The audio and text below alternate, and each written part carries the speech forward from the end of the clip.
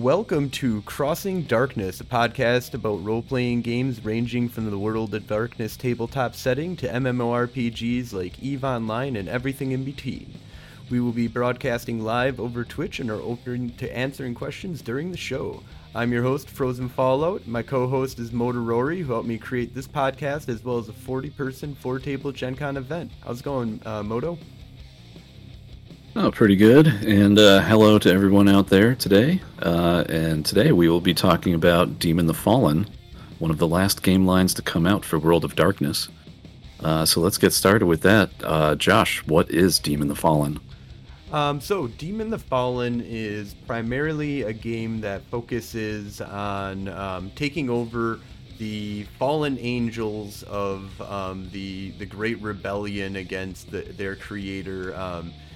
Due to their love for humanity is the kind of way that they kind of spin this whole thing, is that the demon or the angels were convinced that there was some kind of horrible thing that was going to happen way in the future, and that they had to prepare the humans and get them from the base level that they were at to something that could fight this great, or change this great darkness that was going to happen deep into the future.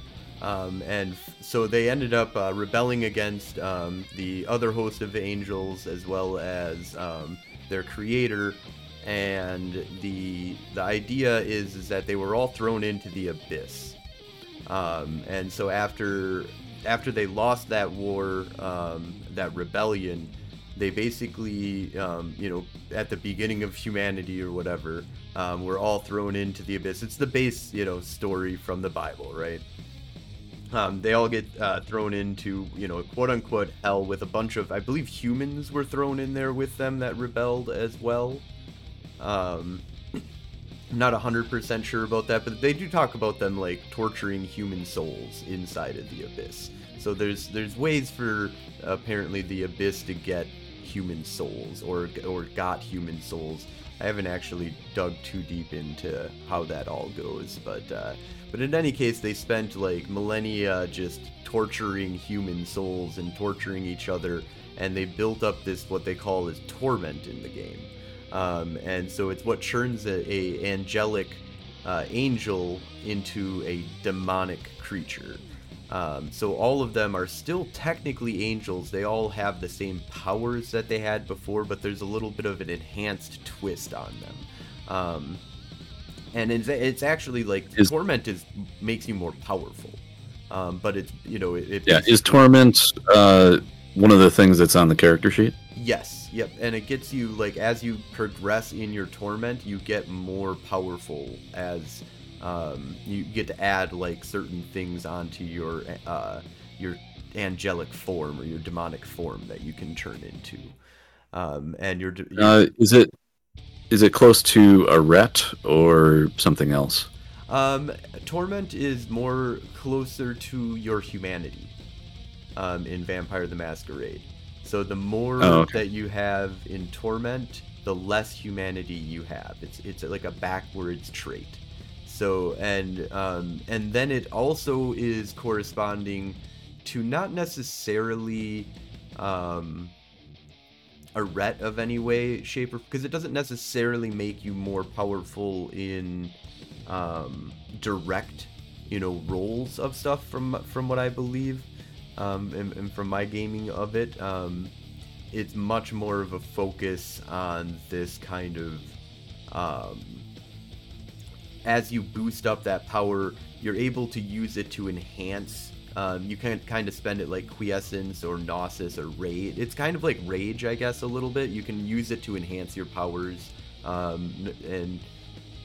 your powers don't require that. They usually require faith, and faith is more like nos or quiescence and stuff like that.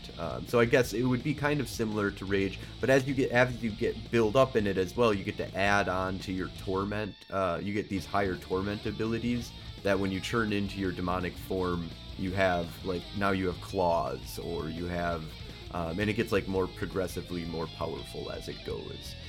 So your demonic form or your angelic, it starts off as like an angelic form, and then it gets tormented into a demonic form. And everybody starts with some torment. Yeah.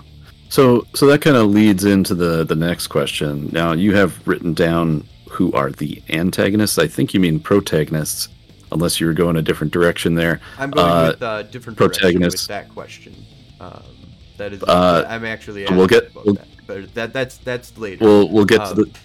But yeah, real quick. We'll get to that in a bit. Then the protagonist. Quick, yeah. Real quick though, the one things that we have here is that they all got thrown into the abyss, and then the great maelstrom happened, knocked everybody out, and now a bunch of demons have escaped from hell, basically, and you get to play one of these escaped demons. Yeah, if you want to go over the different houses that we have, and we can kind of explain what the different demons are that you can play. All right, so I'll start reading right after the word houses here. The 7 houses of the fallen, the Sebetu, were created by God in the first days of creation. It is impossible for a fallen to change their house. It is, in a very real sense, the core of their beings, an essential part of who they are. The first house is devils, Namaru. The first house created by God, leaders on both sides of the rebellion. The devil's affinity is for radiance, enabling them to command mortals and demons alike, and granting them power over fire. Do you want me to read all of them? Yeah. Or do you want to comment on each one? No, I think we can just go through and just, we'll just comment on it afterwards. Okay. Scourges, the Asharu. The angels of the firmament were the second house to be created. They were the ones who guided the winds of creation, who granted the breath of life to all living things, and who define the spiritual connections between living beings. The third house, malefactors, or Anunnaki. The third house, the angels of the fundament, were the makers of form, the shapers of creation. They defined spatial relationships, the paths from one place to another. Theirs is the power to shape the earth and to make and empower astonishing artifacts. Fiends, or Neberu, once again, the angels of the spheres were the ones who set the stars in their great design, who gave them the light to shine, using their mastery of portals to travel the great distances required. Now the fourth house fears what has become of the design in their absence. Fifth, defilers, or the Lemasu, originally angels of the deeps. The fifth house have an affinity with fluidity, giving them power over water, emotions, and even their own forms. Devourers, or the Rabisu, once the angels of the wild, warriors without equal, the sixth house can command animals and plants alike, as well as shaping and reshaping the flesh of other beings as they desire. And the last one, Slayers, or Halaku. The house of the second world, the final house to be created, the Slayers have dominion over endings and death. They can destroy the things of the physical world, command the spirits of the dead, and even enter the underworld. So yeah, so those are like the different houses that you can kind of pick from. I haven't really gotten really deep into each one of the houses individually, but it's a nice little like breakup of here are the different types of people that you can kind of or creatures that you can kind of play as, and I think they divvied them up pretty well. Yeah, so I'm guessing that this is closest to in Werewolf it would be like Galliard and I can't remember words right now. It would be the tribe. It would be the tribes. So these would it be the tribes? Yeah, this is all of the tribes. This is all of the clans. This is all of the traditions. This is so this is the group that you pick that you become part of. Oh, okay.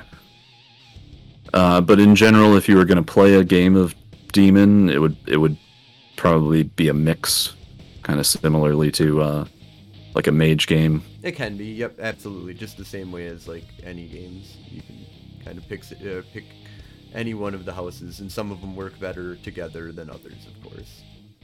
Yeah. And it looks like from the wording, they have different base powers and powers they have access to. Right, yep. So that kind of dictates what your powers are going to be as well. Jumping into that, why don't you kind of go over what the different powers that they have are? All right, let's see. So that would be the house lores at the bottom there. House lores. History of lores. All right, so for the devils. The mandate of the heralds was to spread the light of heaven to every corner of creation and orchestrate the efforts of the entire celestial host in shaping and design. Central to their duties was the lore of the celestials, comprising the knowledge of harnessing heaven's will and later mortal faith to locate, inform, and support the efforts of other celestials. No less important was the lore of flame, granting the heralds mastery of the primal, purifying fire of creation, and a terrible weapon to wield against their foes. The lore of radiance, encompassing the secrets of inspiration and leadership, wasn't one originally bequeathed to the heralds, but that evolved among the devils during the Age of Wrath, as these noble leaders and champions refined the power to inspire, command the mortal allies of the fallen. Alright, so yeah, that's a lot of reading if I'm going to do all of them at once. Yeah, we'll break these up a little bit. Let's just talk about that a little bit. So the Devil's one is your pretty straightforward kind of lore that they have. And so they break these down into, like, these are, like, the special, like, it's knowledge that gives you, and lore that is giving these, them their power. It's not necessarily, something that comes from, inward powers or something like that. So anybody can learn, or any of the angels can learn any of these lores, but some are innate to a house. Yeah, it's kind of like the main sphere of each tradition, or the main powers of a certain clan. Yep. In Vampire, yeah. And it looks like they have fire powers. Yeah, so this mostly, is pretty straightforward fire, kind of powers that they get, and the lore of radiance, I believe, is their main, or no, which one was it? So there's the lore of flame is the one that they have. They also have, like, the lore of radiance, which is the like light kind of powers that they have. Yeah, it looks like the other one they have is lore of the celestials. Yes, that's the main one, I believe, that they have. Okay. So the different power structures in Demon are these lore of the things.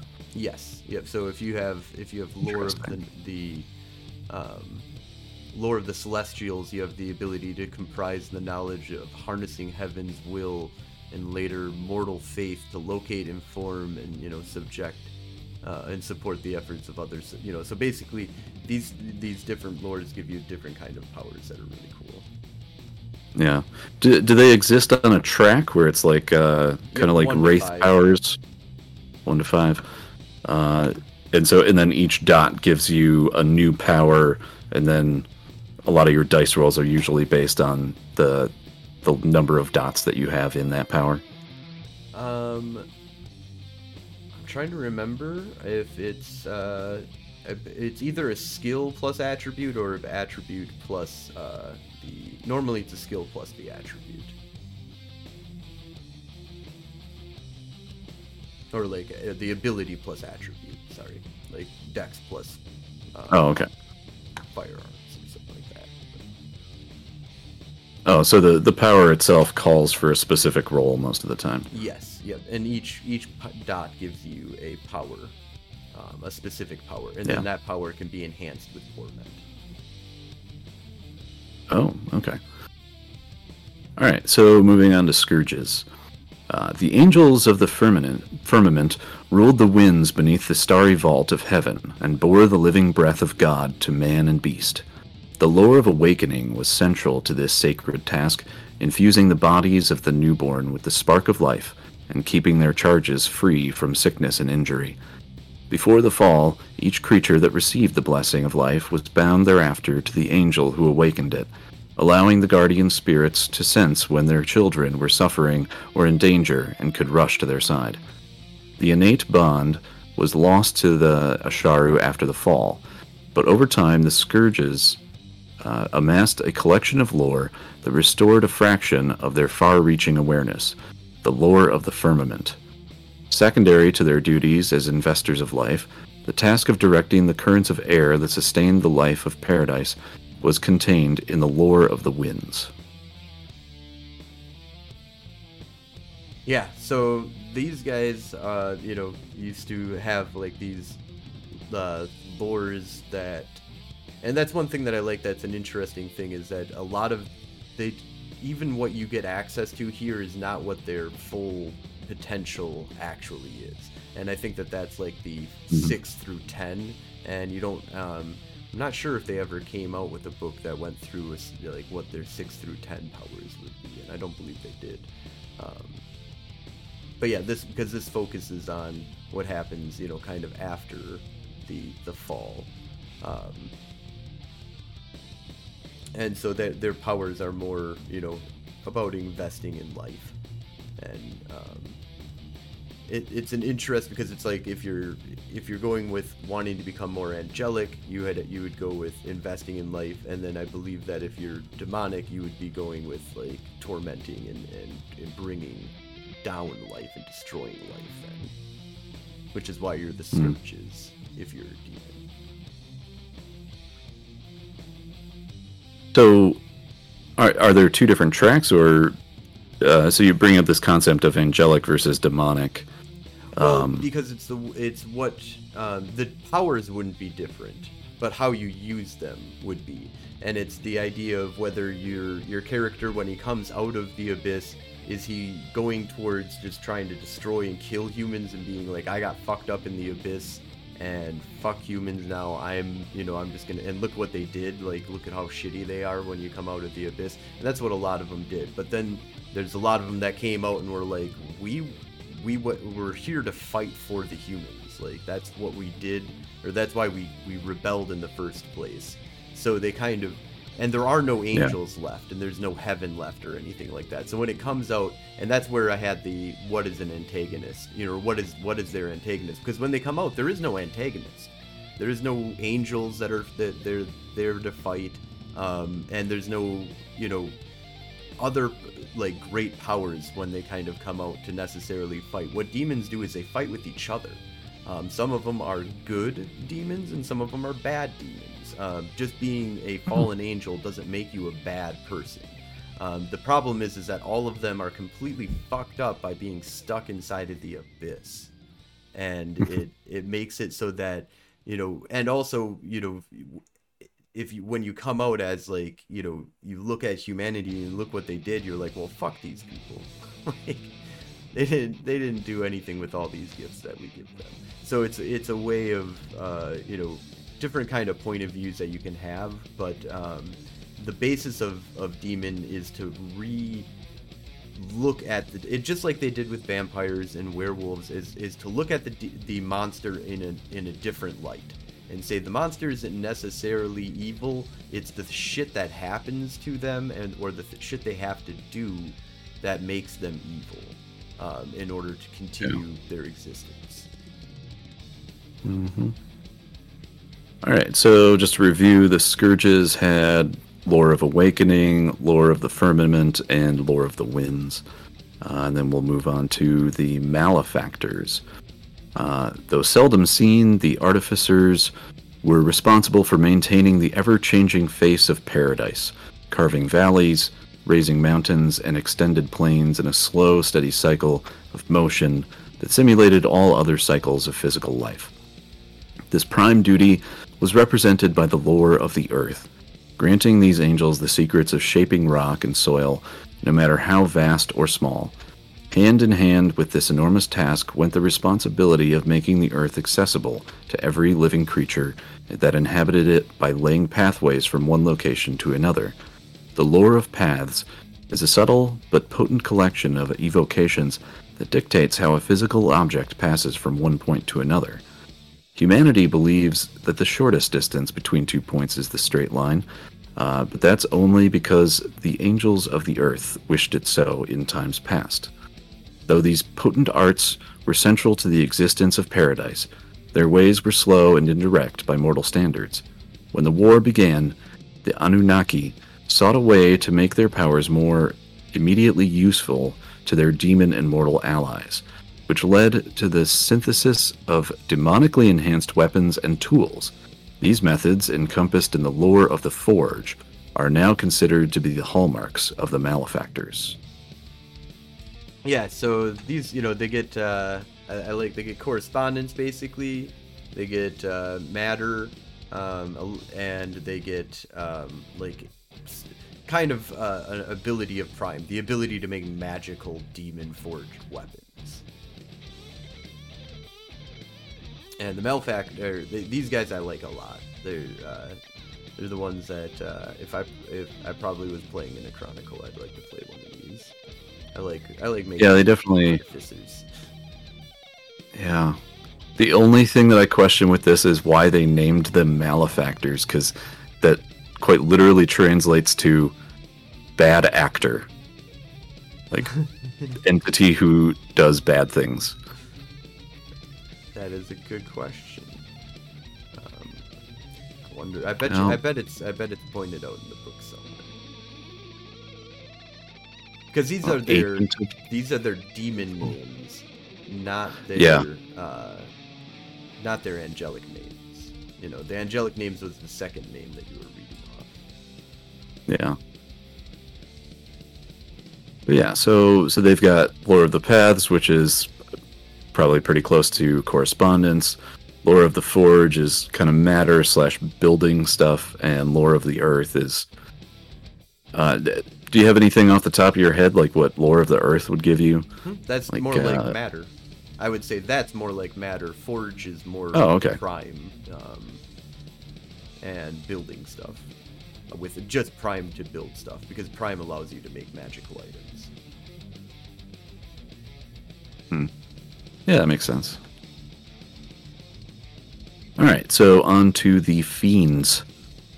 Humanity views the universe as an impossibly vast panorama of galaxies, stars, and planets, each object adrift on a sea of emptiness, spreading like ripples in a pond.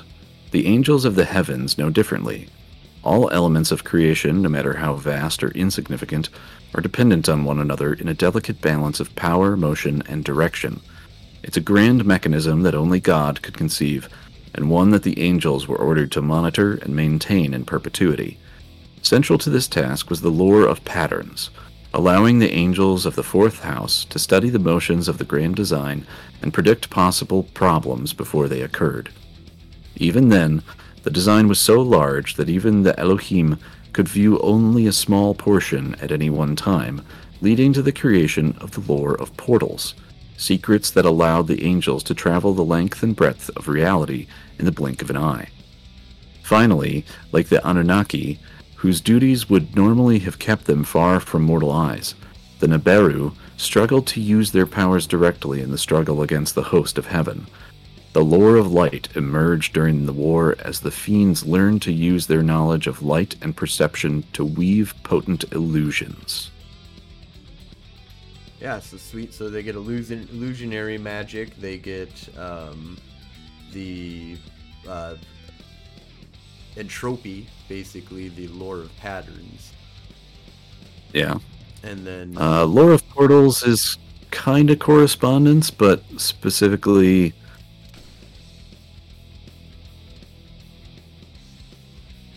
Is it specific to travel? I think it is specific to travel to a certain degree, but it's probably similar. More, I believe that it's a little bit more open to that as it gets more powerful. Because I believe that it might be similar to like celerity and stuff like that with extra actions, possibly. But maybe not. Maybe it is just travel, though. To be honest, I'm not 100% sure. Yeah. Well, maybe one day we'll have to do episodes where we just go over specific powers from different games. Oh yeah, that's a good idea. Anyway, so on to the Defilers. The mercurial angels of the deep were meant from the beginning to lead a lonely existence, close enough to inspire human hearts, yet eternally out of reach. The lore of longing, with its power to inflame human hearts, was the core of the house's collected wisdom, but mastery of wind and wave also led to the evolution of the lore of storms, allowing the angels of the deep to reach far over dry land as well. Ironically, once the Lamassu had forsaken their oath to heaven and were able to show themselves openly to mankind, the rebels found themselves ill-equipped to relate directly with humanity. They were far more comfortable showing men and women the faces that they wanted to see rather than risk being viewed for what they truly were. Therefore, these mutable spirits refined the art of transforming their appearance at will to suit the expectations of those around them, and the lore of transfiguration emerged. Yeah, so these guys are pretty fucking awesome. The lore of storms, along with the ability to change your appearance, obfuscate, like Mask of 1,000 Faces and stuff like that, is always a really cool power. Yeah. What do you know about the lore of longing? It says the power to inflame human hearts. So it'd be more like a presence, would be the... so like it's being able to influence people, get them to do stuff for you. Yeah, it's like, it's influence over their emotions rather than their mind. Yes. All right, and is the lore of storms just weather powers? Yeah, it's like that's it. It's more similar towards like Path of Flames, or the lore of flames is like all about fire. This is all about storms and electrical stuff. Interesting. All right, onto the Devourers. The Lords of Wood and Claw were made to rule the wild things of the world, shaping flora and fauna according to the Creator's plan and shaping each one's role in a complex and dynamic ecology. The lore of the beast defined their mastery of animal, fish, and fowl, allowing them to summon, command, and shape the bodies of their subjects, while the lore of the wild comprised the collected secrets of forest and field. The lore of the flesh came later, during the war, as the Rabisu turned their arts to shaping human flesh for the fury of the battlefield. Okay, that's an interesting one. These guys remind me a lot of the Gangrel vampire, actually. Like, they're, the woodland like guys. They have, basically the animalism, or the ability to control animals. They have the ability to command the secrets of forests and fields and stuff like that. So they have like plants and animals underneath their control. And then they have the lore of the flesh, which allows them to basically boof up any kind of flesh creature and give them badass like weapons and shit like that. Wow. Yeah, so druids basically. Yeah. Badass druids. Alright, so on to Slayers, the last one. Alright, Slayers. Although they're known today as the Angels of the Second World, the Slayers were originally mere agents of change, eliminating plants and animals that had outlived their purpose to make way for new, better generations. The lore of death granted them the power to end life quickly and painlessly, then render the bodies of the dead back into their constituent particles for the earth to absorb and begin anew. Of all the houses, the Halaku were forced to evolve the most in the wake of the fall. With the loss of mankind's immortality, the Slayers were thrust into a difficult and painful situation of ending human life, often well before its time, then surrendering the spirit to an unknown fate. The lore of the spirit grew from the Slayer's desire to prevent the loss of these souls, anchoring them to places on Earth in their former bodies. But this wasn't enough to protect the ghosts from the depredation of loyalist reapers. Finally, the rebel Halaku decided on a more desperate course, the construction of a haven outside the physical universe where God's reapers couldn't find the souls of the dead. The first step in this plan was to learn the ways of stabilizing and traveling to pockets of reality that existed outside the physical cosmos, leading to the evolution of the lore of realms and culminating in the creation of the Shadowlands and subsequently Wraiths. Alright, so I just learned something new. Yep. That's, I'm gonna have to read some Demon later. Demon's got some nice little stuff in it. Yeah, so these are basically your death angels. Yeah, your angels of death. And they're fucking badass. Right. This is what was used in one of the games, my Madison Under Siege Demon the Fallen game, where they were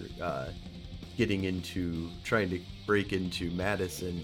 One of the Slayers came up, and it was just cool having her play a Slayer and going around and having this concept of whenever she did her angelic form, she looked like a fucking Grim Reaper.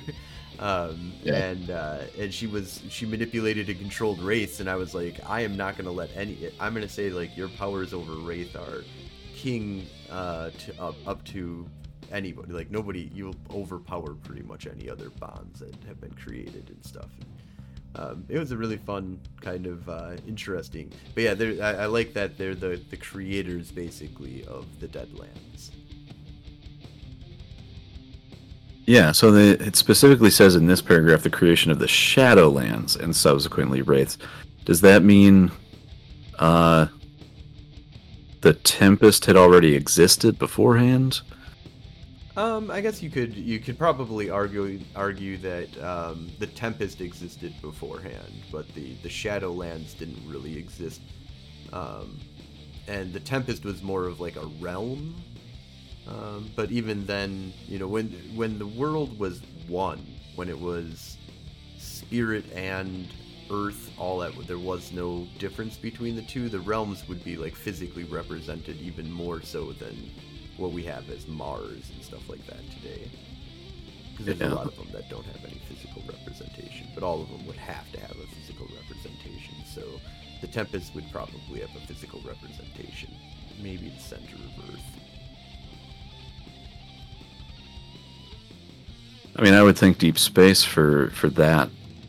It's its closest corollary in physical space.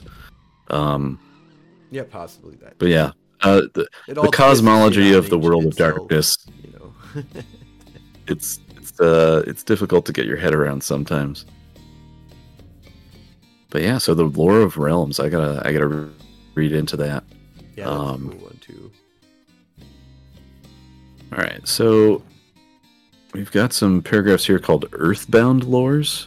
Is that yeah, they don't really go. We don't really we'll go into them deep, but I'll just kind of let you know what it's basically talking about here. Is that okay? So there's the Earthbound, and then there's the demons that come later, the Fallen.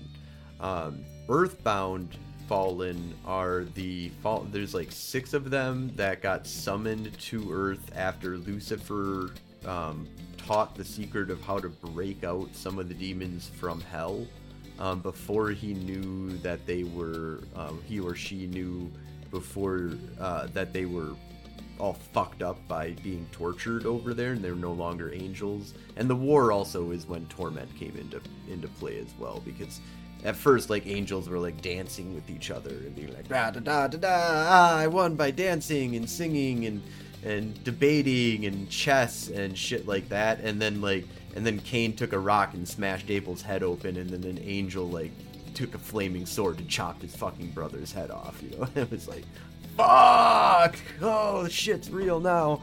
And so both sides of the war, I believe, got torment. Angels at that point is when angels started getting torment and stuff. In any case, he didn't really know that they had been really fucked up by the Abyss. And these Earthbound were created, which are these. They didn't take a human body like the demons that came later in 1999 had to take a human body, which is usually like either somebody that's close to death, dying, just dead, or just a weak individual, and they just crush the soul and smash it into like a little, thing, or eject it out of the of the body.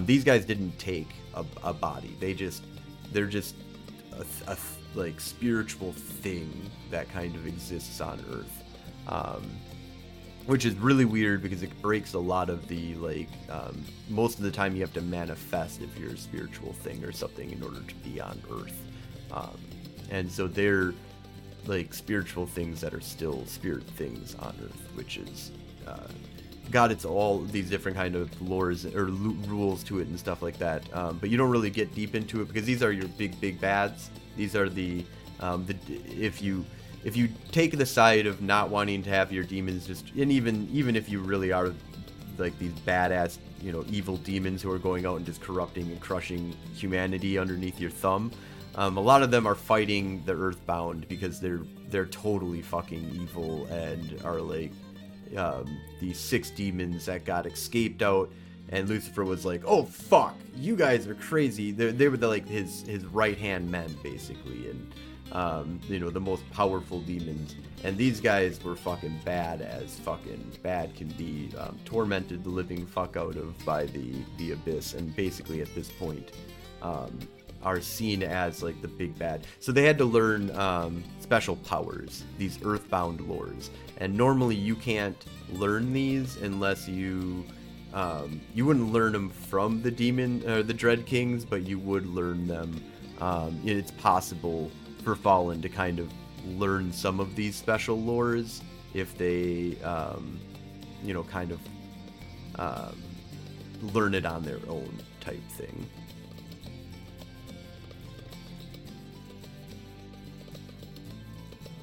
Okay, so I guess my thing was I had always assumed that the character that you play in Demon was also referred to as an Earthbound, but that isn't right. Correct. Yep. I am now gathering.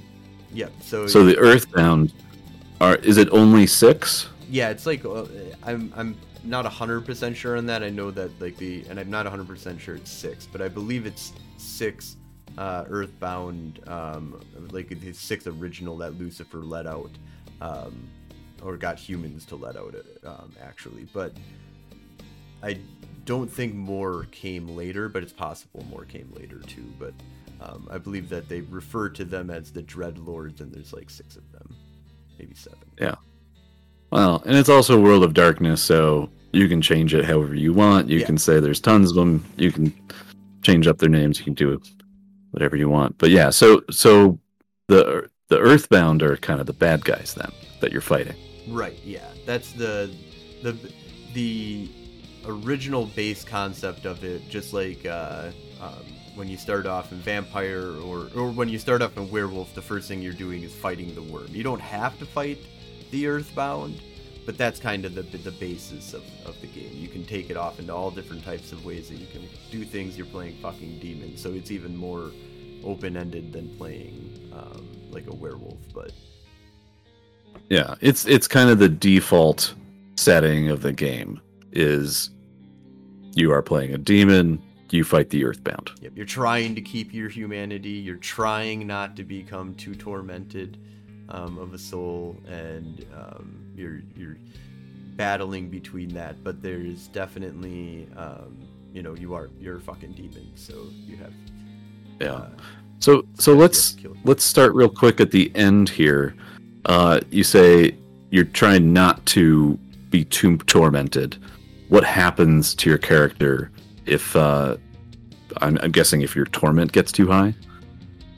I'm not sure if there's a mechanic for that, but I believe that it would be similar to like having a Humanity 0 character in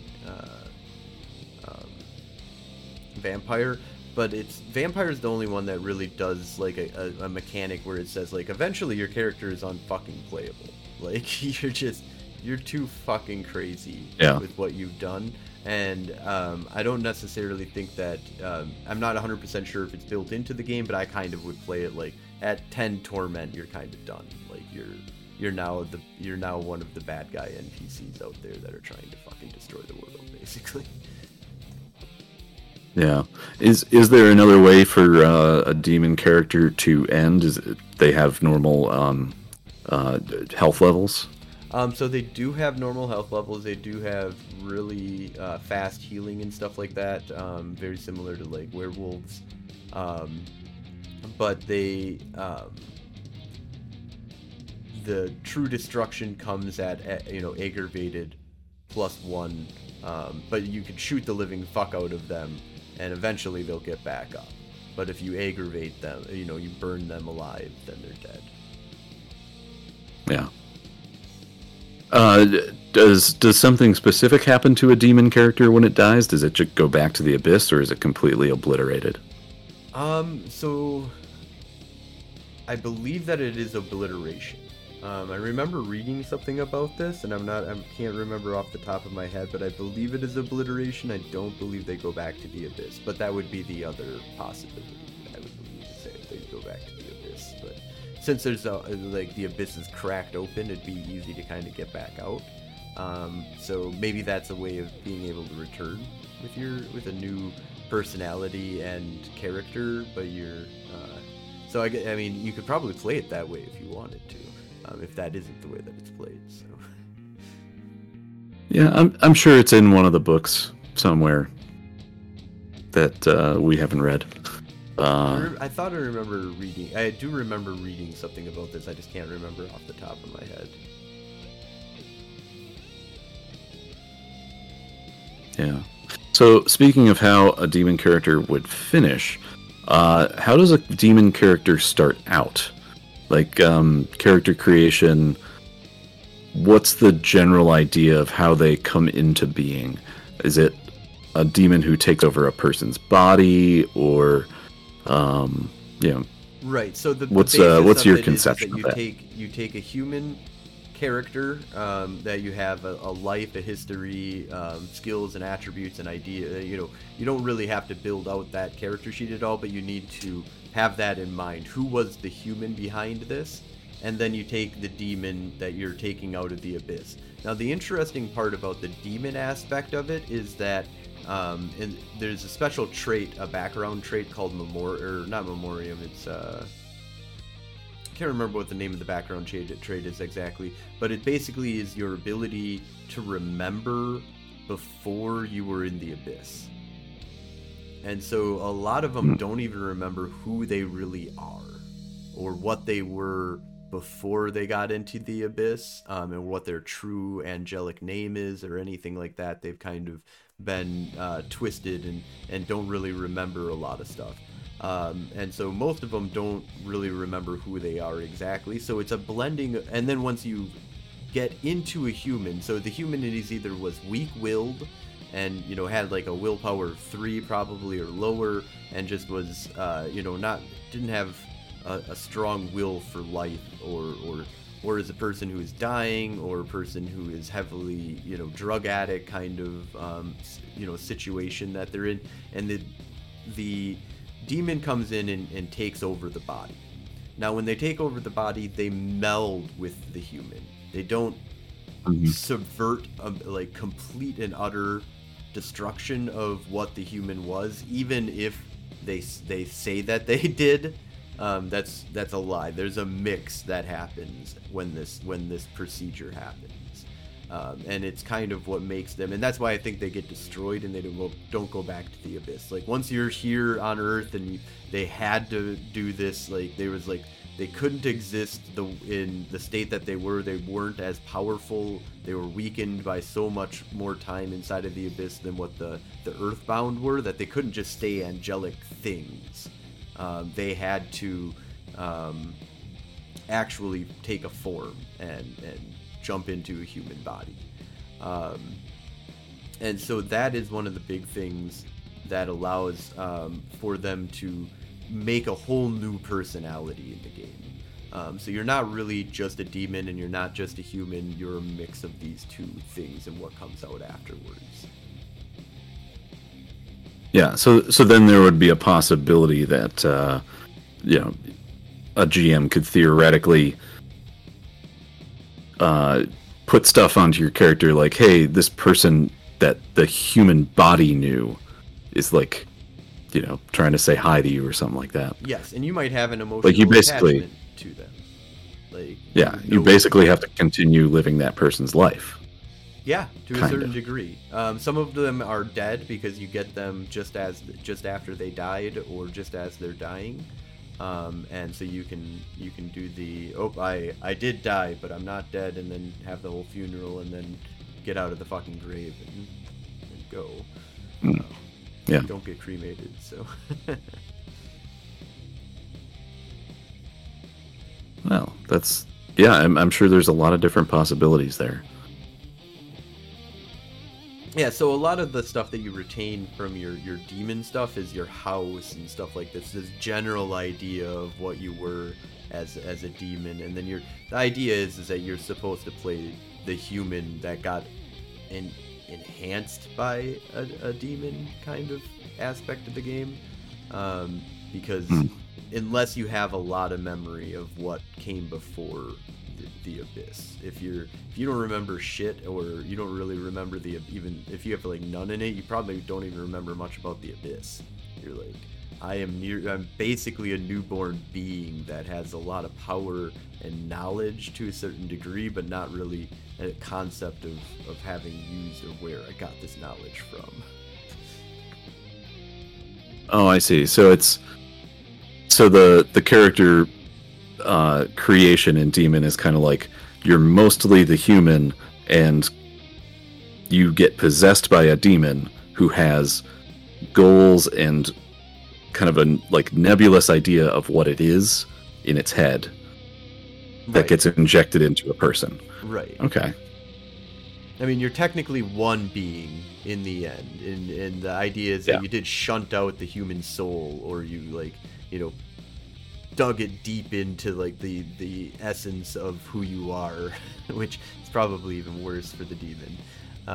But basically in the sense that you are just one being, but the being that you are is not really that angel anymore that you were when you were in heaven, or the angel that got tormented the fuck out of in the abyss. You're now something new. You're a fallen. Yeah. So is there an aspect of the setting where fallen seek each other out, seek out new ones? Is that an aspect of the setting? I believe that it is. To tell you the truth, I never really got too much into what the setting was. I always kind of used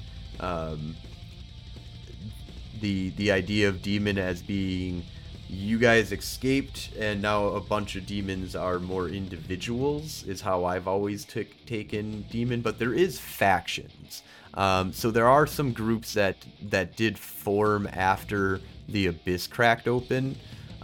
So the main one that I play with a lot, just because I use it for my Madison Under Siege setting, is the Luciferians, who is the Lucifer's standing army. The goal is that their morning star, or that they'll find their morning star and ensure that they have a strategic advantage for when the time comes to pick back up the war once again. But I mean, the basis of them is basically they're trying to find Lucifer, and they all have ideas of what Lucifer is going to do, so they kind of argue within themselves about that, but they all agree that the goal is to find Lucifer and do whatever the fuck Lucifer wants to do, and to build up an army of people who are ready to fight the big whatever the fuck thing is going to happen.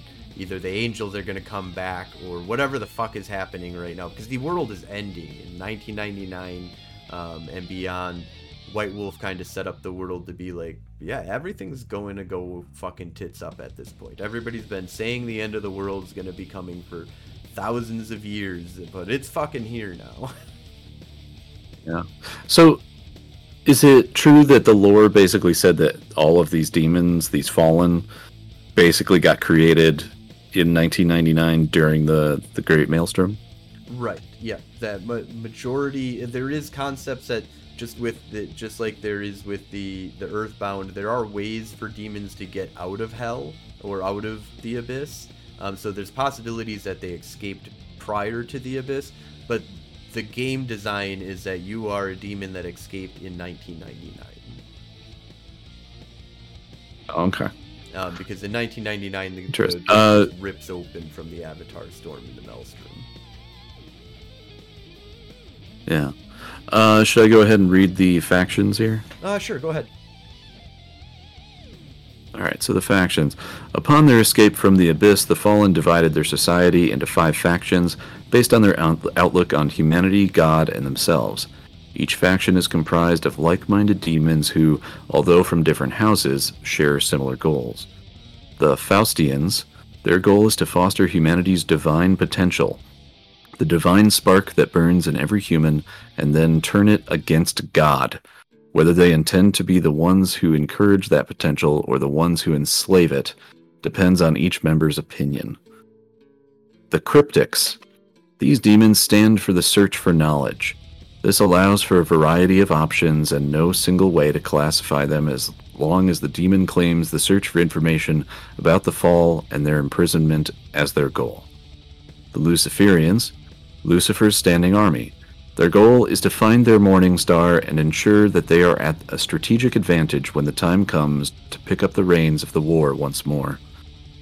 The Raveners, nihilists of the highest order, these demons stand for nothing at all except for the destruction of everything that is creation. They feel that if they've lost the war, then no one deserves to hold the prize. And finally, the Reconcilers. For the most part, standing against the of demon society as a whole. These demons are penitents who search for redemption from God or humanity in some fashion. Yeah, so you still are not, even if you're fighting the Earthbound, you're not necessarily good, and everybody kind of hates on God because they feel like they all got fucked over by him. But yeah. Well, these are the angels that originally rebelled against God's plan, right? Right. Yeah, because they saw that it basically, one of the things that they talk about is that a bunch of angels went to God and were like, "Hey, can you tell me why the plan ends? Like, according to everything that because there's those dudes that get to find the flaws in the plan basically and fix them." And they said, well, there's this big black spot in in the year 2000, basically, or whatever. But way the fuck out there, we're seeing that the world's going to fucking end. There's this big black spot. And they're like, God, what are we going to do about this? And God was like, oh, okay, well, if you want to know about it, come here. And he shows them, and then they are never seen from again. And so the story goes that God basically destroys every fucking angel that he shows that he's going to destroy the world or the universe, or and it is a distrust in God's plan basically. Yeah, I'm trying to come up with like a metaphor. The only thing I can come up with is if you had a really popular television show and all the people that worked on it, went to the head writer and they're like, hey, we see that you've only got, the entire story is only 7 seasons. We want more than that. We want it to go on forever. And so they get angry about it. That's basically what I'm thinking. Yeah, that's a good Except it's an entire universe. Right. Why are you canceling the show? We don't want you to cancel the show.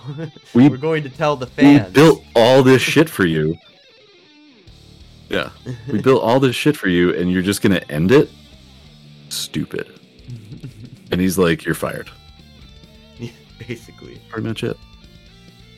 Yeah, pretty much. Awesome. Well, so that brings us to almost an hour here. So I think we're going to go ahead, and I think this is a good point to wrap up, unless there's anything else about that you want to kind of go over. I mean, you did have that last question, which is how do they fit into the world of darkness? demon doesn't usually pop up in a lot of the games that I've played. So, if you have any specific way that you think it should interface with any game lines, what would that be? I mean, the way that I kind of see demon being used is that if you're going to have them after 1999, you can use them as powerful bad guys or powerful allies. But I would probably see, if you're not playing demon being used as the characters would see the demons as all bad guys and maybe learn later on that there's demons fighting demons as well. But I would probably set them up as antagonists for the most part. Interesting. Just because it would be fun to have, I think it just would be better in story mode for them to be used as an antagonist than some kind of support character. It just make more sense. Yeah, I could definitely see it as you could have an NPC in a campaign that is always a demon, but you never actually see them do any demon stuff. I would say that it'd be interesting to have a demon that you never reveal until maybe way late into the game that it's a demon. That they always just think it's a mortal dude that is helping them in some way, shape, or form. That's not using any magical powers or anything, and then you find out, Yeah. Surprise. Although now that you bring that up, the possibility that a demon pretends to be some sort of other supernatural style, I could see a demon pretending to be a mage for a while. Yeah. Yep. Yeah, and the thing is that you would think, well, they don't have all the powers that are in the spheres, and it's yeah, but most mages don't, and their paradigm limits them. So this is, he could a lot of things could pretend to be mages. Actually, I think majority of supernaturals have the ability to infiltrate a mage society. If it wasn't for aura reading and maybe a few other kind of things that you can do to detect something's not supernatural, but those are all up to the GM, I think, because I know that Terry talks about he does not like aura reading. He hates the idea of being every supernatural being able to know other supernaturals, and that and I kind of like that idea, is that it's not as simple as the technocracy just turns their satellite to supernatural mode and it gets to see where every supernatural is on Earth. Yeah. I'm thinking more in terms of if I was playing or if I had an NPC who was a demon and he went and tried to infiltrate some mages and say I am a mage, hello. I think the mages especially would be really able to be no, you're not. Your powers are definitely not working the right way. But if a demon went to that mages can never say your powers are not working the right way. Now, are you doing awakened magic versus magic? I guess you might have a little bit of a debate but the thing is that how you're doing your magic can be paradigm based. It is paradigm based. So what somebody sees is the only thing is the magical, that goes down to going back to whether you can detect a supernatural as supernatural or not. If you can easily detect supernaturals, then I go with what you're saying. If you can't easily detect supernaturals, I would say mages are going to be one of the hardest groups to be able to say your power doesn't match our powers, because mage powers are all over the fucking place and come from all physically look and actually spiritually manifest in very different ways. Yeah, but mages have one mechanism that makes their magic work, and that is the avatar. According to game mechanics, demons do not. Yes. Not according to necessarily. You can have a 0 in avatar, and still be an awakened mage. You can have an Arete with a 0 in Eret. Or sorry, you can have an Eret of 1 and a 0 in avatar. You can have an Eret of 10 and 0 in avatar. Avatar is not. That is true. But mages all have an avatar. The avatar is the thing that goes and changes reality. According to Hermetics and according to a lot of the people who believe in spheres, and to the people that are technocratic, they call it genius, which is and they believe it's something completely different than Avatar, and it doesn't manipulate reality in any way, shape, or form. And so that's the reason why I'm saying that mages, it's not easy for them to determine, because you can say, well, the technocracy doesn't use an avatar, or the technocracy says they don't use an avatar, and they are completely blindsided by the fact that they have this avatar, and it's possible maybe they're right. Yeah, I guess it might take too long to get into it, but I guess the way that I'm describing this is the way mages change reality is the same way a mechanic uses tools to fix a car, right? It's the way that they interface. Right, but my thing is you never get to see that. You don't, and nobody, not even mages themselves, truthfully understand how they're doing what they're doing. They interpret it through paradigm. Everything is interpreted through paradigm. So you can't look at what a vampire's growing claws and a Verbana growing claws. There is no difference between the two that you can see in any level of the spectrum of the game besides meta mechanics. Like if you get all the way down to game mechanics, absolutely you're going to see a difference. But if you remove game mechanics from the thing, there's no way for you to tell the difference between a Verbena growing claws and a werewolf growing claws and at all. There's no difference between the two. Okay. So you're coming down on the side that a demon with an appropriate power level could very easily convince a group of mages that he is also a mage. I'm saying that even at any power level, that I mean, it depends on how you do it. Do you want to make it so that supernaturals know other supernaturals easily?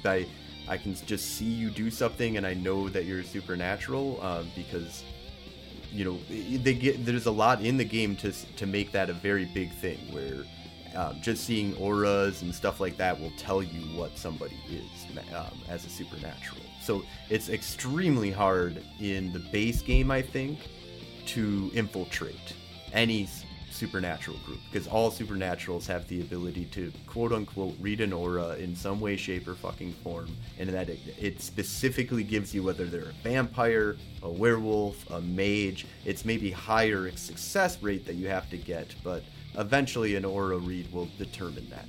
So base game wise, I would say no. In my games, I'm leaning and I'm starting to move much more towards the world is much more secret, and it's very hard for supernaturals to know that other supernaturals exist. And if they encounter supernaturals, it's extremely hard for them to know that they're supernatural. And once they do know they're supernatural, it'd be extremely hard for them to prove that it's not their group's supernatural, because depending on how you're doing it, mage specifically would be really hard for them to say whether you're a mage or something else. And I would definitely agree with that. That's a perfectly valid way to run the game. But I would say you're right in general. In general, yes, there is a difference between how all the powers are done and stuff like that. So with aura reading and that type of magic, you should be able to determine whether a power is a vampire power or a werewolf power or a mage power. Yeah. But it's a lot more fun when a demon infiltrates your mage group and is there for an extended period of time, because it makes an awesome reveal. Yeah. Despite one of your players being a rules lawyer and being like, I would have been able to read his aura. It's like, well, no. You just can't. Well, I think that is something that you should establish at the beginning of your games if you're going to do cross supernatural stuff. Or if you're even going to that's probably a good idea. Dealing with anybody that has aura reading. The moment they have the ability to to do those types of things is when you should really mention, and even before they purchase those things, because that can also piss off players, is when you're like, oh, you just bought this power, well, let me explain how it actually works. So host rules, like saying that your world is built on secrecy, and so you're not allowing for aura reading to reveal supernatural characteristics, is something you should probably let characters know about, or players know about. Characters don't need to know that, but yeah. All right, well, I'm done. Yeah. Awesome. Good argument. Well, so one of the things that we're going to do here as we're wrapping up, we're just going to let you know that this is the final episode for Season 3 of Crossing Darkness. We will no longer be doing the talk show on Sundays for Crossing Darkness. Instead, we're going to be creating a new podcast called The Age of Stories that will be talking about gaming and stories of the 21st century. Very similar to what we're doing right now, except for it's going to expand to... which we've already kind of done, is expand into MMORPGs, into video games, into what if we want to talk about Final Fantasy, we're going to have an episode on Final Fantasy. We're going to be keeping Crossing Darkness. Crossing Darkness is going to be primarily for Movies of Darkness and our World of Darkness actual plays. And we might have like a talk show episode here and there down the line. But the primary focus of Crossing Darkness moving forward into Season 4 is going to be switching up to changing the gears to being more of an actual play and more of a place for our Movies of Darkness type stuff. Yeah. So awesome. Go ahead and definitely check out our website, the ageofstories.com. We'll make sure to get a link in the show notes here. Awesome hanging out with all of you. Yeah, and don't forget to tune in to our Mage of the Ascension game, Technogate, on Monday nights at 7 p.m. Central Time on Twitch at twitch.tv/Golden Age Stories. And remember, that's Gul'dan spelled Guldan. Awesome. Thank you for listening, and we'll see you next week on our first episode of the Age of Stories podcast. Good night. See you then, guys.